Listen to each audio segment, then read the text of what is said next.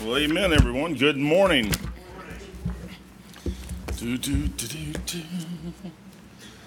where I'm at. Take your Bibles, go to Genesis chapter 20.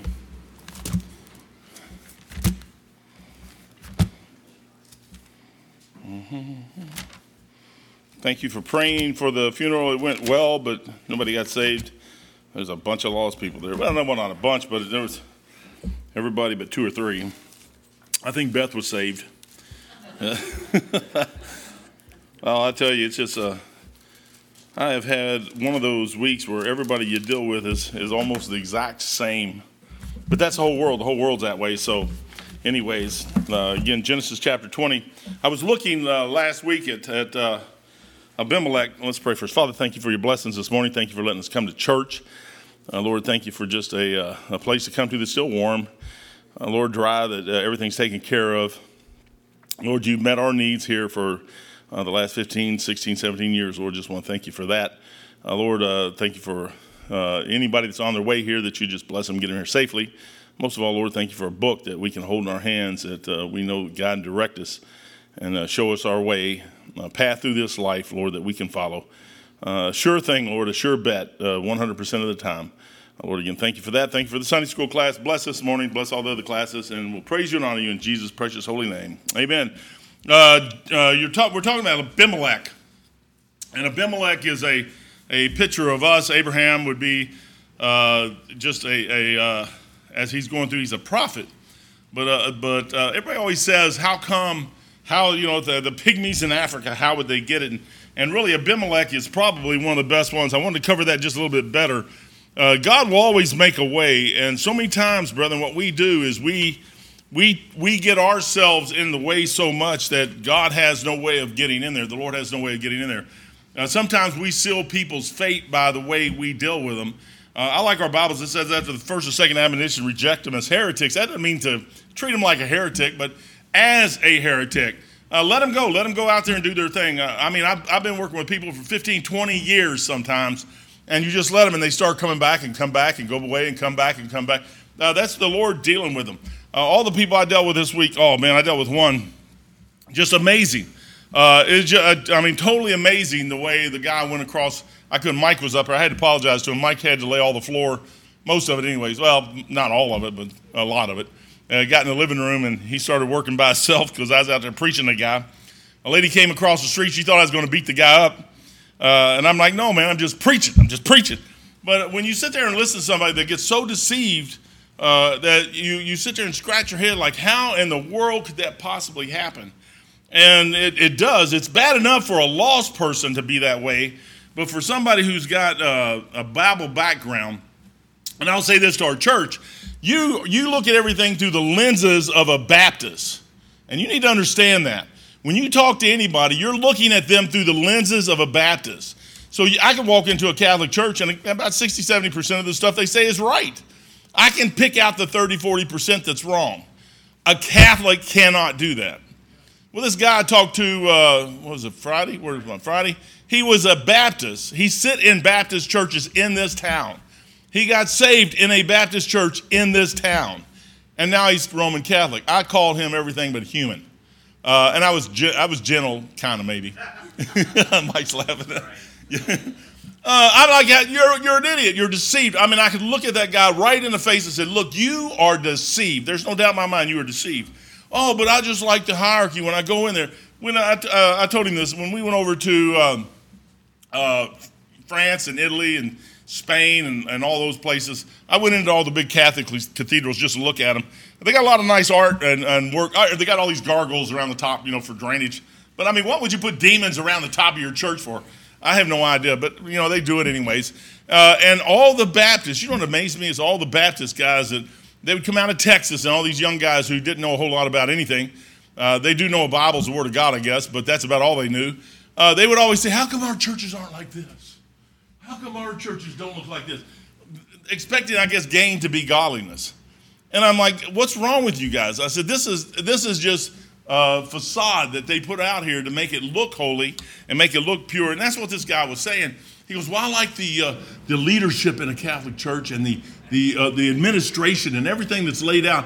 And he starts going to some of the Baptist churches, and he goes, and this Baptist church had that problem. And these two people, I knew both people that he was talking about. He said these two people, the pastor and the guy that was with him, messed up. And now he said the two are so far off from each other that he said you can't even get to the one. Now the one guy has went way out. The younger guys went way out, and he's into let's just get him in any way we can and do whatever we got to do to get him in and all this other stuff. And that is not God. We got to stop somewhere and realize that the Word of God is what's going to change somebody. And it's the Holy Spirit that's going to change them. And not get frustrated if you preach to some. Jeremiah preached his whole life, and it was just him when it was all said and done. You never know really what's going to be said. We had a young man here in church, and he was approached by somebody else from another church, and they told him that I hated him, that I didn't love him, that this church don't love him, blah, blah, blah, blah, blah, blah, blah. And he looked at the kid and said, you're out of your mind, man. I said, my church loves me, my family loves me, my pastor loves me. And he goes, I'm done with you. And I thought, now that is good. You know what that shows me right there? That he's heard some things, he understands some things, and he's man enough to make a choice between some things. I said, that's good, man. I haven't got a chance to see him. I'm gonna sit down and talk to him, man. I might even take him out to dinner too. It's one of those things where the Word of God will change somebody, but you just got to give him time. So here's Abimelech. Abimelech is just a man. He's not any. Modern man will give account in the day of judgment for every word that God ever spoke. Abimelech, when you sit there and look at him, verse 3 there, it says, but God came to Abimelech in a dream, and I mentioned this last time, by night. He said, behold, thou art but a dead man. We don't have to worry about a dream at night. I got a book that I can read, and this book, what it will do is it'll put thoughts in your head that you would probably prefer the dream at night.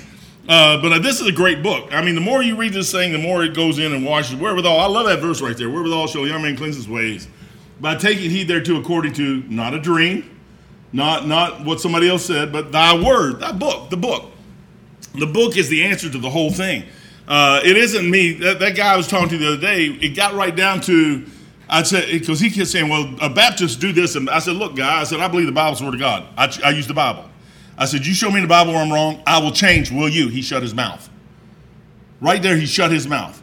I stuck my finger in his face. I said, look, I will answer for everything I just said to you. I will answer to Jesus Christ one day. I can stand before Jesus Christ with all my heart, with all my intent. That's why he says, come boldly into the throne of grace, because you have a singular thing sitting in front of you that they say, oh, there's conflicts, there's errors in here, there's contradictions. And I'm like, okay, show me one. They can't. He said, oh, so you're one of those guys who rightly divide. Yes, I am. I said, you get in the Old Testament, it says, go to Bethel and transgress. I don't think that's a very good idea, but that's what he said. So if you take it literally, what he said in the Old Testament, and I do that would be like me go to church and just spit all over it and trash it and do whatever I want to do and transgress or sin right in the middle of the church if I'm going to bring it up to date where I'm at. No, that's an Old Testament verse. He told, and I think it's Habakkuk, the just shall live by his faith. Well, Paul says over in the New Testament, just shall live by faith. Two different things. It seems like a contradiction. No, it's an Old Testament versus New Testament. Rightly dividing shows you the difference. But when you start getting into the thing, the guy said, oh, so you believe this, you believe this. And I said, yeah. We started talking about the Catholic Church, and I said, hey, the Catholic Church is wrong. I said, first of all, you're looking at it through the lens, and I mentioned this a few minutes ago, you're looking at it through the lens of a Baptist. You were raised in Baptist churches. You got frustrated and mad at some Baptist churches, so you chunked the Baptist churches, and you think, it goes, yeah, I'm ecumenical now, and you go to Catholic Church. I said, you're a moron. You're worse than a moron. You're deceived. You're a deceived moron. I was about as gracious as I could be, because I said, look, I was born and raised Roman Catholic. You don't have a clue what you're talking about. You're thinking the Catholic Church is all this really, really nice stuff, and those people are all dying and going to hell, and you don't care. I said, what you should do is be on the outside trying to win them, but you're not on the outside winning them. You're in the middle of this thing because you got offended somewhere. You know the worst thing you'd ever do is get offended? Man, you shouldn't never get offended about nothing. You should just let it roll off your back. I let it roll off my back. You know, if you can't be around somebody, don't be around them, but don't get offended, man. Just let the thing go. Heathen are obligated to follow their conscience. You know what a lost person does? All they have is their conscience. And when you sear that conscience, you are destroying your chance to get to God. And the Holy Spirit is always dealing with lost people. I'm countless story after story. I got a book, Cannibal Valley, where they come out there night after night after week on their knees praying. They didn't know what they were praying to. They were just out in the middle of the field, a bunch of pygmies out there. I don't know, pygmies, aborigines. No, those are in Australia. Whatever they were, the people over in Papua New Guinea. And they would eat each other's tribes. They'd eat each other and do all kinds of crazy stuff. And they're out there praying. And they're sitting there saying, hey, God finally learns the language, says, what were y'all out there on your knees for? They were praying for God to send somebody, the great God, the great sky God, to send somebody to tell them what the truth was. You know what God did? He sent them a missionary. God got the language down, be able to talk to them, want them to Christ. You say, what is that? That's what God does. The Lord can foresee your heart. I told that guy the other day. I said, I should have never took the Chiefs. He was a Marine. I'm like, a Marine? I said, I better watch what I say here. They always call sailors, everybody calls sailors certain things. But I'm telling you what, I'm more impressed with sailors than I have ever been in my life. They are a bunch of they're like bikers. Sailors are like bikers, man. They just don't flat care. I mean, what are you going to do to a sailor? You're going to throw me on a ship, put me in the middle of the ocean where sharks can eat me? What are you going to do to me worse than that? You're going to take me away from my family, my dog, my cat, everybody, my friends, and everything else? Put me out in the middle of the ocean with a bunch of men. I got to sit there and look at them. Now it's no telling what you got on the ship. Transgenders, I mean, a girl coming down, you don't know if she's coming down, you don't know what she is. You don't know what it is. As a matter of fact, you don't know what he is. The Miss America. I seen on the news the other day, Miss America. I hate bringing politics, really, but it's just stupid. We're in an insane world. Miss America. Miss America, there was a girl that was a guy that became a girl that almost made Miss America. I'm like, first of all, Miss America's all wrong anyways, from the get-go. But for a guy to become a girl, I don't even of the Olympics. Guys become girls so they could win. That's the only reason they do that, is they can't win as men when they go up men against men, so they have to become girls so they can go up and beat girls up. There's something wrong with somebody like that. But the whole world is crazy. But Navy guys, they're just different. I was sitting there talking to this Marine the other day. I'm like, you guys are supposed to be like, to me, I would envision you as somewhere between a Navy guy and a Navy SEAL. And it's just not that way. They seem to be effeminate now. They're not, you're supposed to go out and lay in the mud and kill people. I don't understand that. I just look at the guy and I say, I don't understand that. And you're, well, I'm a Christian of faith. I'm like, no, you're not. I told him, I looked right at him. I said, you know what, brother, if you get your Bible down the way you should, I looked at this guy and said, look, I am like here. Now, to most people that I run with, I'm like down here and they're out here. I said, guy, I'm like right here and you're here. I said, you're an idiot. I said, I know more than you ever will know because you're an idiot. And I said, you could know that. You just won't know it. You don't want to know it. He's talking about I said, you know the Eucharist, right? The priest holds it up and he says, blah, blah, blah, blah, fee, fi, fo, fum, and he turns it into the body of Christ. Yeah, you take that by faith. I'm like, you are nuts. He goes, well, you take Jesus Christ coming out of the ground by faith. I said, that's God. I said, that's God, not a priest. That's God. I said, two totally different things. He made the universe. He made you. He made me. He can do whatever he wants to do. The priest, you're telling me the priest has that power? And you say it's by faith? No, you're a sucker. You know what? The heathen has a conscience. The guy's starting to defile his conscience to the point where over in Romans chapter 1, he's going to go down to, oh man, then I had Bible class Thursday night. And a biker came in, and he left after about 10 minutes. How do you talk about the wrath of God nicely? There's just no way, man.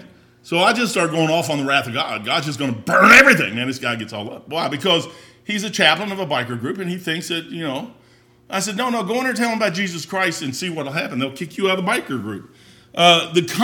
Your conscience is the key to everything. A lost person, when we were lost, we had a conscience, and our conscience led us to the goodness of God leadeth thee to repentance. He kept dealing with us, and you didn't harden your heart, or you let your conscience go, and the Lord started showing you things in the world, and somehow, some way, one day he got you to a place where you trusted Jesus Christ. But once you trust Jesus Christ, our problem is we look at everybody else through the lenses of what Jesus did for us, and he may not have done that to them yet. So they're all not good people like you. They are good. There are some good people. I'm not saying they're all bad, but they're lost. And you got to remember they're lost. You got to remember you were lost one day and then you got saved. They are lost and they need to get saved. And you know what you have to do? Sometimes you got to be a little rough with them. Heathen are obligated to follow their conscience. They have to. They have nothing else. Abimelech was sleeping. The Lord sit there and said some things to him in a dream. He woke up and he goes, whoa, it bothered him. It bothered him really bad. They are born and live without enough light, with enough light to know right from wrong. God gives us inside of our body that ability to see that there's something missing. There's something missing. You know, after you get saved, once you get saved, you'll realize there's something else missing, and it's how to be a servant. If you ever get to that point where you start realizing that, hey, I'm to be a servant, and I think I told him the other day, and maybe somebody else, that the hardest thing we'll ever do in life is let go of this body, let go of our lives, let go of your life. And so that's why it takes 50, 60 years sometimes to do that. It'd be great if you could do it at 30 or 40 years old, but now the world has so much stuff out there that pulls us and draws us. This guy is telling him that, and he goes, oh, so I guess you're one of these people who are against alcohol altogether. I said, yes. I said, I'm a Bible believer, guy. I said, I'm not just somebody who thinks what I want to think. I got a Bible sitting in front of me. He goes, well, you know, Jesus turned water into wine. They all say the same thing. They never change. They all say the same thing. I'm like, yeah, he did, but he didn't say he drank it. I said, I'll give you that. Let's go this route. Let's say that he turned those 6 firkins of water, barrels of water, into actual wine, hooch. And it was the best that was ever on this planet. Because if he made something, I think it's going to be the best that you could ever have. Well, let's just say it was hooch. He didn't say he drank it. He does say give a little wine for thine often and infirmity's sake, medicinal purposes. He does say that. I said, but if you go over to 1 Timothy chapter 3, and he goes, huh? I said, you ever read your Bible? He goes, yeah, I've read it. You know, it just doesn't stick in my mind like you're squirting it out right there. I said, yeah, but I said, you ought to go read 1 Timothy 3. I said, you got bishops, don't you? And he goes, yeah. I said, well, it says deacons cannot be given to much wine. I knew what he's going to say. See, much. How do you know what that is? I said, that's not a whole lot. Not much. I didn't say they couldn't be given to some. I said, much. I said, but bishops can't be given to any. Boy, his eyes got this big and his mouth went like that. I said, and the Catholic Church every Sunday morning, man, they'll get up there. Oh, that's priests. I'm like, you are an idiot, man. I said, how do you know what it is? The lost people, I can deal with a Catholic priest lost better than I can with somebody like that. Because he's already been given the truth and rejected it. A Catholic priest or a good Catholic, Mormon, I keep on saying moron. A Mormon, I try to correct that because they're people too. Moron lives matter. I mean, Mormon lives matter. Jehovah's Witness lives matter. They all matter. Baptist lives matter. Everybody's lives matter. I think everything. Guys of John's story, him and Levi have some serious issues. So y'all need to pray for them. But we were in the house up there, and upstairs they did the ceilings. It's all white, and it used to be all pink. And he goes, white ceilings matter.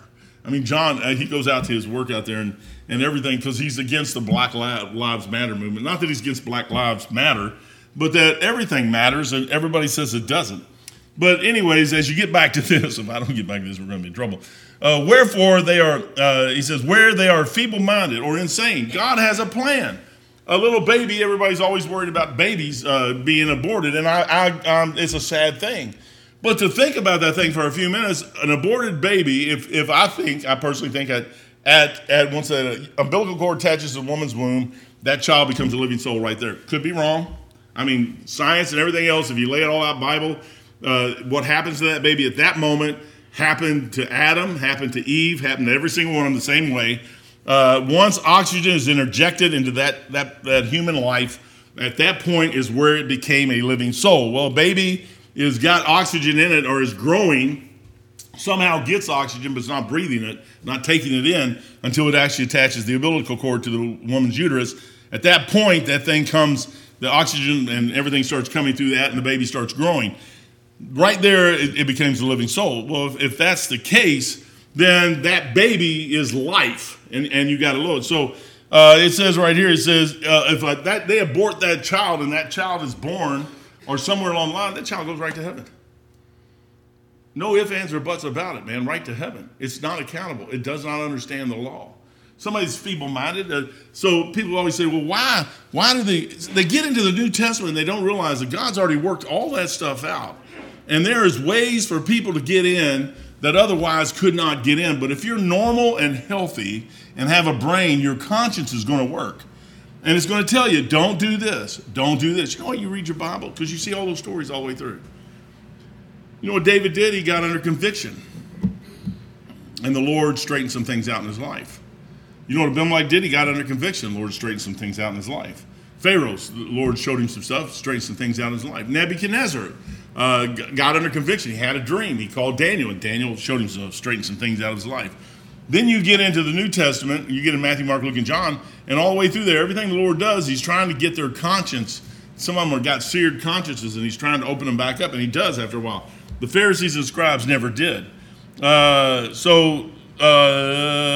they follow their conscience, God gets the gospel to them. Always does. If they do. He's not obligated, I don't believe, to bring the gospel to anybody if he foresees. And I was going to say that a few minutes ago too. If he foresees out there that you are not going to do, he knows. I told this Marine that the other day. I think he caught on what I was saying. God sees every possibility. You know there's hundreds of millions of possibilities in your life. Every moment in your life, every time you make a decision, when you make a decision, you chose something over something else. That's called a decision. You made a point in your life. Well, if you had 15 or 20 things to decide, then those 15 or 20 things would have went out, and there would have been 15, 20, 30, 40 other possible decisions in each one of those. And then you choose those, and there could be another 50. Pretty soon there could be millions of decisions that you could possibly make.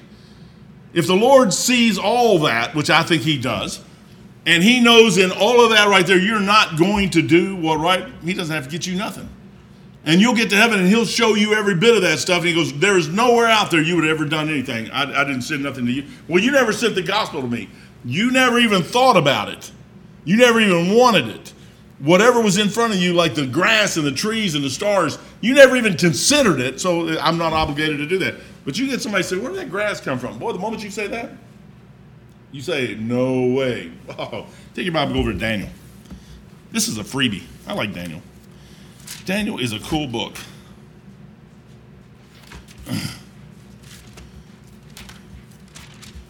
I like the way the Lord just waits on us. So we always want to blame God for everything. And it's really not. Daniel chapter 4, I believe.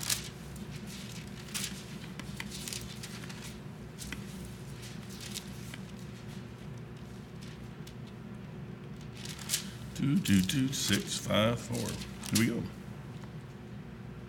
Yeah, verse 19, 4:19. He had this dream of a tree and all this other stuff, and then it's being cut down, bam, put around it.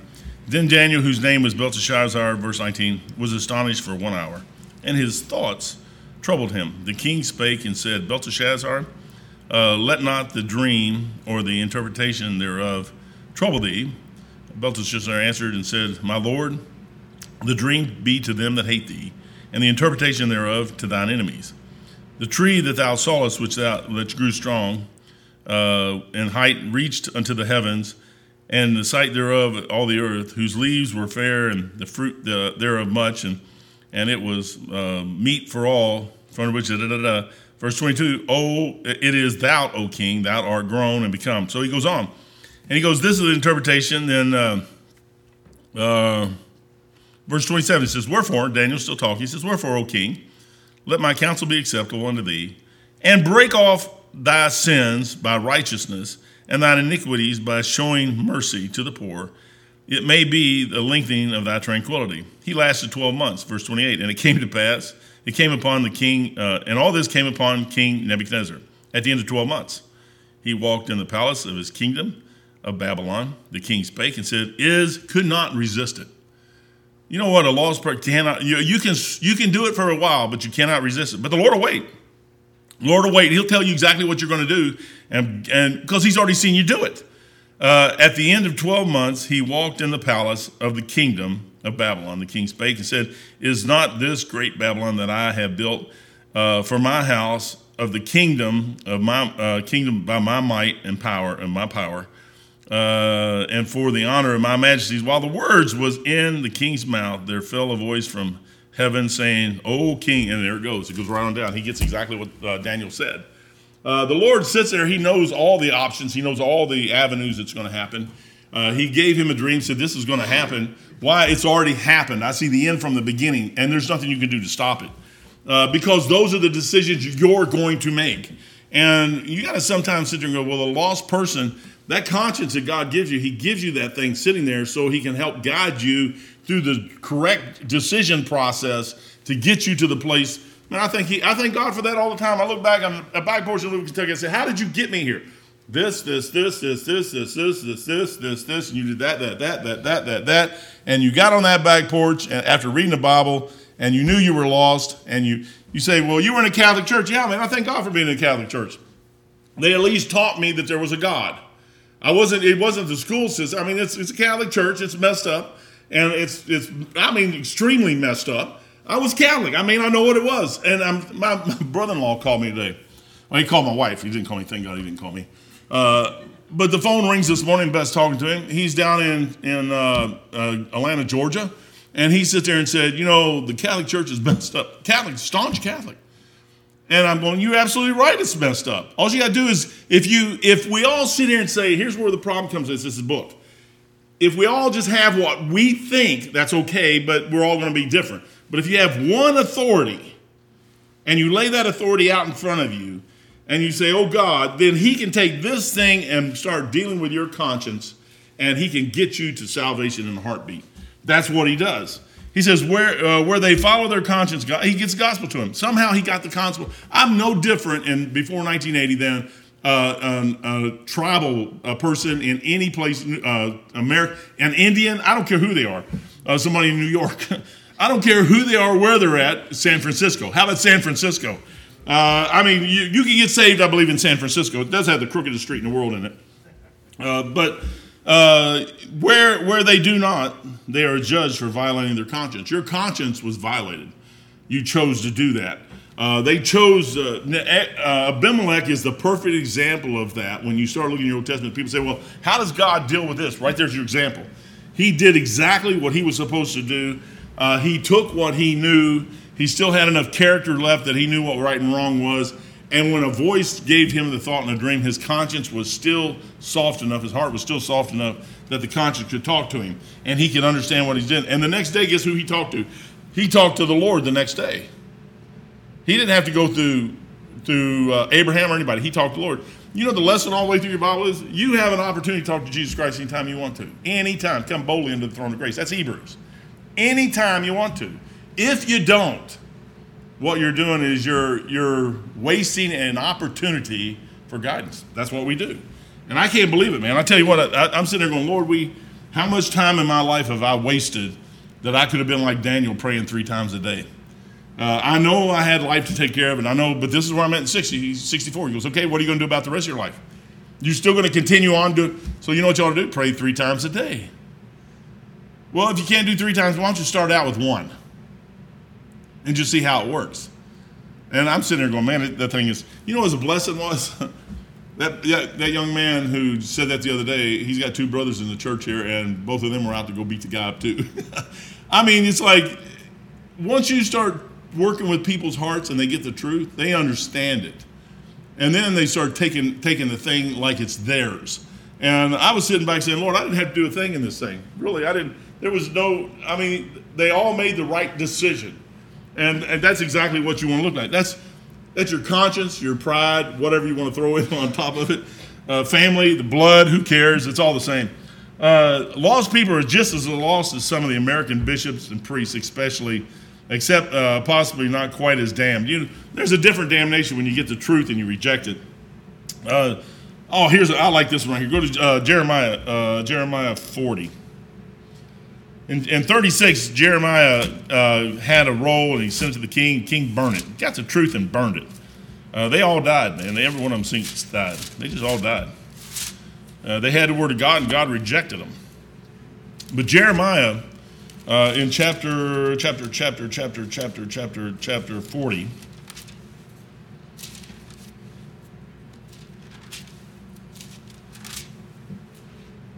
this is a lost man. Chapter 40, we'll start in 1. The word that came to Jeremiah from the Lord after that Nebuzaradan, the captain of the guard, had let him go from Ramah, when he had taken him, being bound in chains among all that were carried away captive of Jerusalem and Judea, which were carried away captive unto Babylon.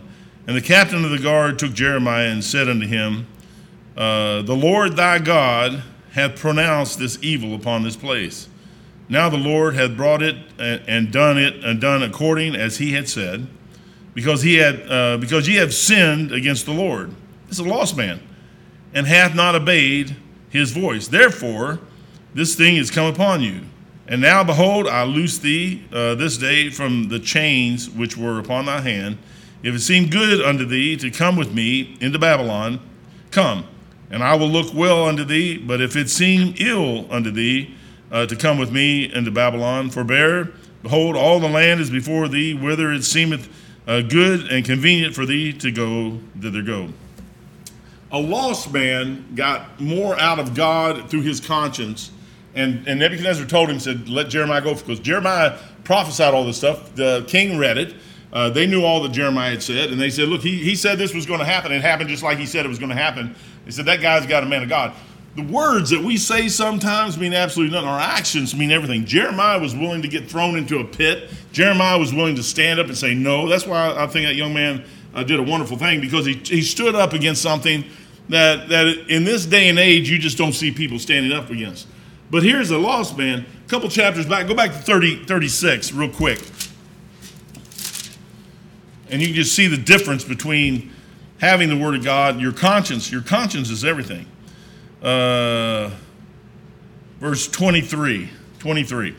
And it came to pass that when Jehudi had read the 3 or 4 leaves, that's the king, he cut it with a penknife and cast it into the fire that was on the hearth, until all the roll was consumed in the fire that was upon the hearth. Yet they were not afraid, nor rent their garments, neither the king nor any of the servants that had heard all these words. They had the word of God. That's what Jeremiah sent him. Then the Lord down in 32 says, then took Jeremiah another roll and gave it to Baruch. He said, verse 28, take thee again another roll and write it in all the former things wherein was in the first roll.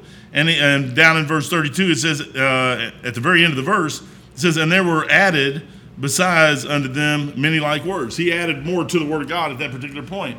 And he sent it back to the king. The king rejected it, and they all went into captivity and died. Jeremiah did exactly what the Lord said do, and his conscience got him, and Jeremiah survived. And the captain of the guard, he got him out. And it's all by conscience. It's conscience. Abimelech's conscience was dealing with him. I like Dr. Roman said this right here. I thought I definitely wanted to read this one. Where do all the heathen go? Does anybody know? They go to Walgreens, Sears, Holiday Inn, First National Bank, Walmart, McDonald's. That's where lost people go. You know what this world is full of? Is lost people. And we have an opportunity to reach them and go out and work with them, but we got to do it the way the Lord said do it. The way, like I'll tell you, that Marine, when I was talking to him the other day, he's absolutely right. We'll come up under somebody, or somebody will come up under somebody else, and they'll think they have a better idea, and they'll want to go out and do it their way, and it never worked before. It hasn't worked up to this point. It ain't going to work in the future. It's just going to get worse. Joel Osteen. I mean, I have to be on his side.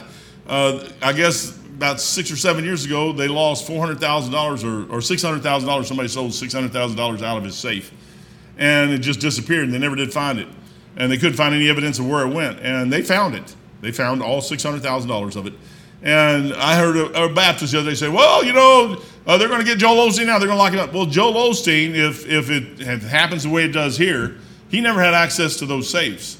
Those safes, now you could blame Jerry, you could blame Mike, you could probably blame George, but you'd have to find somebody who has access to the safes. Well, anyways, the plumber came in, if you haven't heard this yet.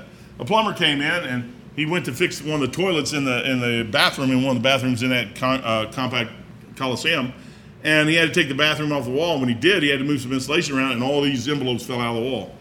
And there was $600,000, $200,000 in cash, and $400,000 in checks and money orders in this wall. The question is how to get in the wall. I don't care. He was trying to blame Joel Osteen. I seriously doubt Joel Osteen had anything to do with that. It may have. He may be in cahoots with somebody, and they said put it in the wall. The question is how to get in the wall and all this other stuff. But you can't guarantee what anybody will do, saved or lost, in the world. We're sitting in a world that just is crazy anymore, but that's what lost people do, and saved people do the same thing. Your conscience, what I'm trying to get at is your conscience has to remain open all the time. You can't let that thing get seared. If you do, the moment you shut your conscience off, then God is done dealing with you. Whether you're lost, he'll turn saved people over reprobate mind just as well as a lost person. I think you can go, I watched my dad, I'm telling you, I watched him 30 years. I thought he was lost. He was lost. He was probably miserable the whole 30 years, but he was a better drunk than anybody's seen. I think a saved person will be worse than a lost person if they go back into the world, because they're going to try to be something that they're not natural to be at anymore. They're saved. They're not supposed to be in the world like that. Any heathen can follow his conscience. Any heathen who follows his conscience will wind up at Calvary. I believe that. I don't believe you could go out there and look at a piece of grass in the front. Well, we have a blacktop now, so we'll go over here. I don't believe you can go over here and look at a piece of grass and not be honest with yourself and say, where did that thing come from? Well, it come from the ground. Yeah, but where did it come from beyond that? It had to come from a seed. Where did the seed come from? Another piece of grass. But you take a thing all the way back, where did the first blade of grass come from? You're saying it just happened, and now it's covered the whole planet. I just can't believe that. And the Lord says, yeah, that's right. Where did it come from? And that little conscience inside your head will just say, where did it come from? Have you ever thought about that? And then you start thinking with that gray matter you got in your head, and you start thinking, your whole Bible is sitting in front of you to show you that God is who he says, in the beginning, God. No question. I'm not trying to prove nothing to you. I'm trying to help you. I didn't have to give you a Bible to start with, but I'm going to do that. In the beginning, God, do you believe that? I remember when he told me that. I said, do you believe that? I said, yeah. I had to stop and think about that. Do I believe that? Yeah, I believe that. Are you willing to bet your life on it? Yes, I am. Are you positive? Yes, I am. Are you 100%? Yes, I am. I said, I only have another option. That's evolution. And if I throw evolution out, then that throws everything, all the possibilities down through time with all the evolution. I seen a guy there, do dinosaurs really exist on the planet? Oh, yes, they did. Well, how do you know that? You weren't here when it happened.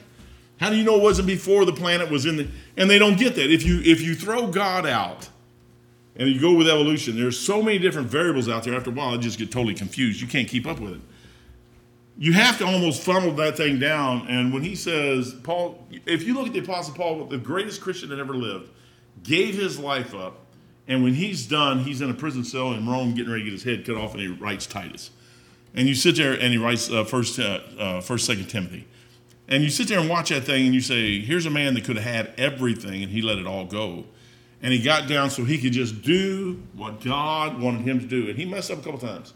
But he did what God wanted him to do, and he knew that I want to give God everything I got. And he let everything else go, and 14 New Testament books that you out of 66 that man wrote. Because he gave, the hardest thing we'll ever do is follow that conscience. Let that thing guide and direct our hearts into what? Trust in the Lord with all thy heart. Lean not on thy own understanding. In all thy ways acknowledge him, and he shall direct thy path. That's Abimelech. Abimelech just did exactly that. Then go over to back to Genesis real quick. And here's something else that's kind of interesting.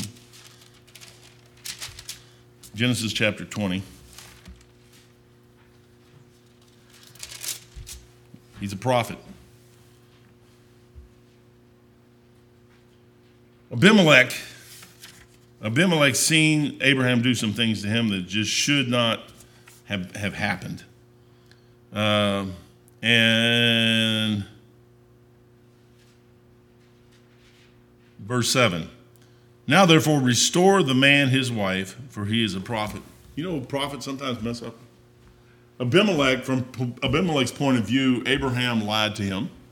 Abraham deceived him. Abraham almost killed him, got him killed. And the Lord says, yeah, but he's my prophet. That's us, man. Have you ever messed up? Really ever messed up? The gifts and calling of God are without repentance. He doesn't, okay, you know what you got to do? You got to get up and you got to keep on going. Well, I'm sure glad Abraham got up and kept on going. The next chapter, he has a little boy named Isaac. Isaac has a son named Jacob. Jacob has 12 sons. Judah comes out of that, and down the line comes Jesus Christ, our Lord and Savior, and I get to go to heaven. Now, if Abraham would have quit, I told Beth on the way over here this morning, we was talking, and I said, I think I'm going to go plant my whole backyard full of juniper trees. I said, that way I can go out in my backyard just about any spot and crawl under one and just whine and cry. I said, I won't have to go too far. I'll just have juniper trees everywhere. I don't know if juniper trees grow in this area or not, but I said, it's an amazing thing, though. But the Lord says, get up. Come on, Elijah, get up. Come on. Okay, I'm going to let you lay there for a while, get some strength back, but after a while, you're going to have to get back up. There's no discharge, man. You can't quit. You can't quit. There's no quitting place. There's no retirement. You got to just get up and go. And we mess up. And Abraham had to look at Abimelech and walk away knowing that he's the one that caused the problem. We do cause problems sometimes. We do that. You know what we got to do? We got to let the thing go. Abimelech knew he was a liar. Abimelech knew that there was a problem with him, but he still let him go. It's a blessing, man, to have a prophet. When he just sits there, and he goes on after that, and he goes, verse 8, therefore Abimelech rose early in the morning, called all his servants, and told all these things in their ears, and the men were sore afraid. Their conscience, even Abimelech's men and the people that followed him, knew that God, back in that day, that God was still prevalent enough that he still had a movement through the Gentile nations. Brethren, we're at a place today where that's not really true, but in our lives, we are now the light of this world. And when we're taken out of here at the rapture, that thing is going to be darkness like you wouldn't believe. But until then, we have the opportunity. I did notice this when I saw that Marine, is that when I started being confident about what I knew and what I believed, he shut up and listened. And he stayed there. He could have left any time he wanted.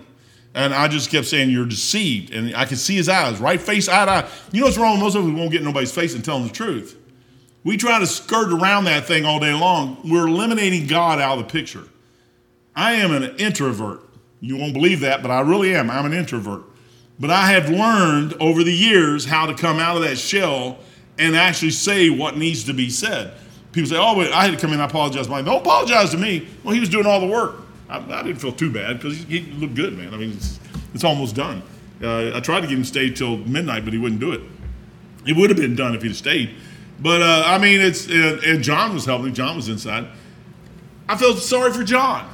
Here comes John home. I said, John, this guy came over here, and he said he's your friend. He goes, he's not my friend. And I said, well, he said he's your friend. He just wants to stop by and say hi. He goes, oh, he's this, he's that, blah, blah, blah. But I said, I think I'll run your friend off. And John didn't care at all. But I'm sitting there going, Lord, here's a guy, he's telling me this, and who is going to stop him from what he's saying? Brother, we got to get to the point somewhere where we tell them what it is, and Abraham messed up here, and the Lord had to come in. Abraham could have easily, you know what Abraham did here? He didn't trust God. He should have walked up to Abimelech and said, hey, this is my wife, blah, blah, blah, we're down here because of the famine. If the Holy Spirit was working in Abimelech's life like it was here, could not he have worked the same way before? What the problem with Abraham was trust, but Abraham still has to learn. Brother, you got to learn, I got to learn, we all got to learn to trust God, no matter how you look at it. When you go through your Bible, I don't care whether you go to Genesis, Revelation, you could go to Titus, Timothy, you go to any book you want to go to. Every bit of that stuff is if you don't take that thing and trust it. If you don't have a standard that you're going to hold up, that you're going to read, that you're going to say, Lord, this is the authority in my life. Nothing else goes. The Catholic Church is not an authority in my life. The Baptist Church is not an authority in my life. This thing is. But you know what I know also is that God sent people in through my life to teach me some things that are still getting me through this life. And if we're willing to stop and listen, the Lord will through your conscience will get you where you need to be. I know I'm saved. I know I'm on my way to heaven, but my conscience is still there, and it still bothers me when I do something wrong. And what you got to do is you never sear that thing, never grieve the Holy Spirit, never quench the Holy Spirit in your life, and He'll guide and direct your life. Father, thank you for your blessings this morning.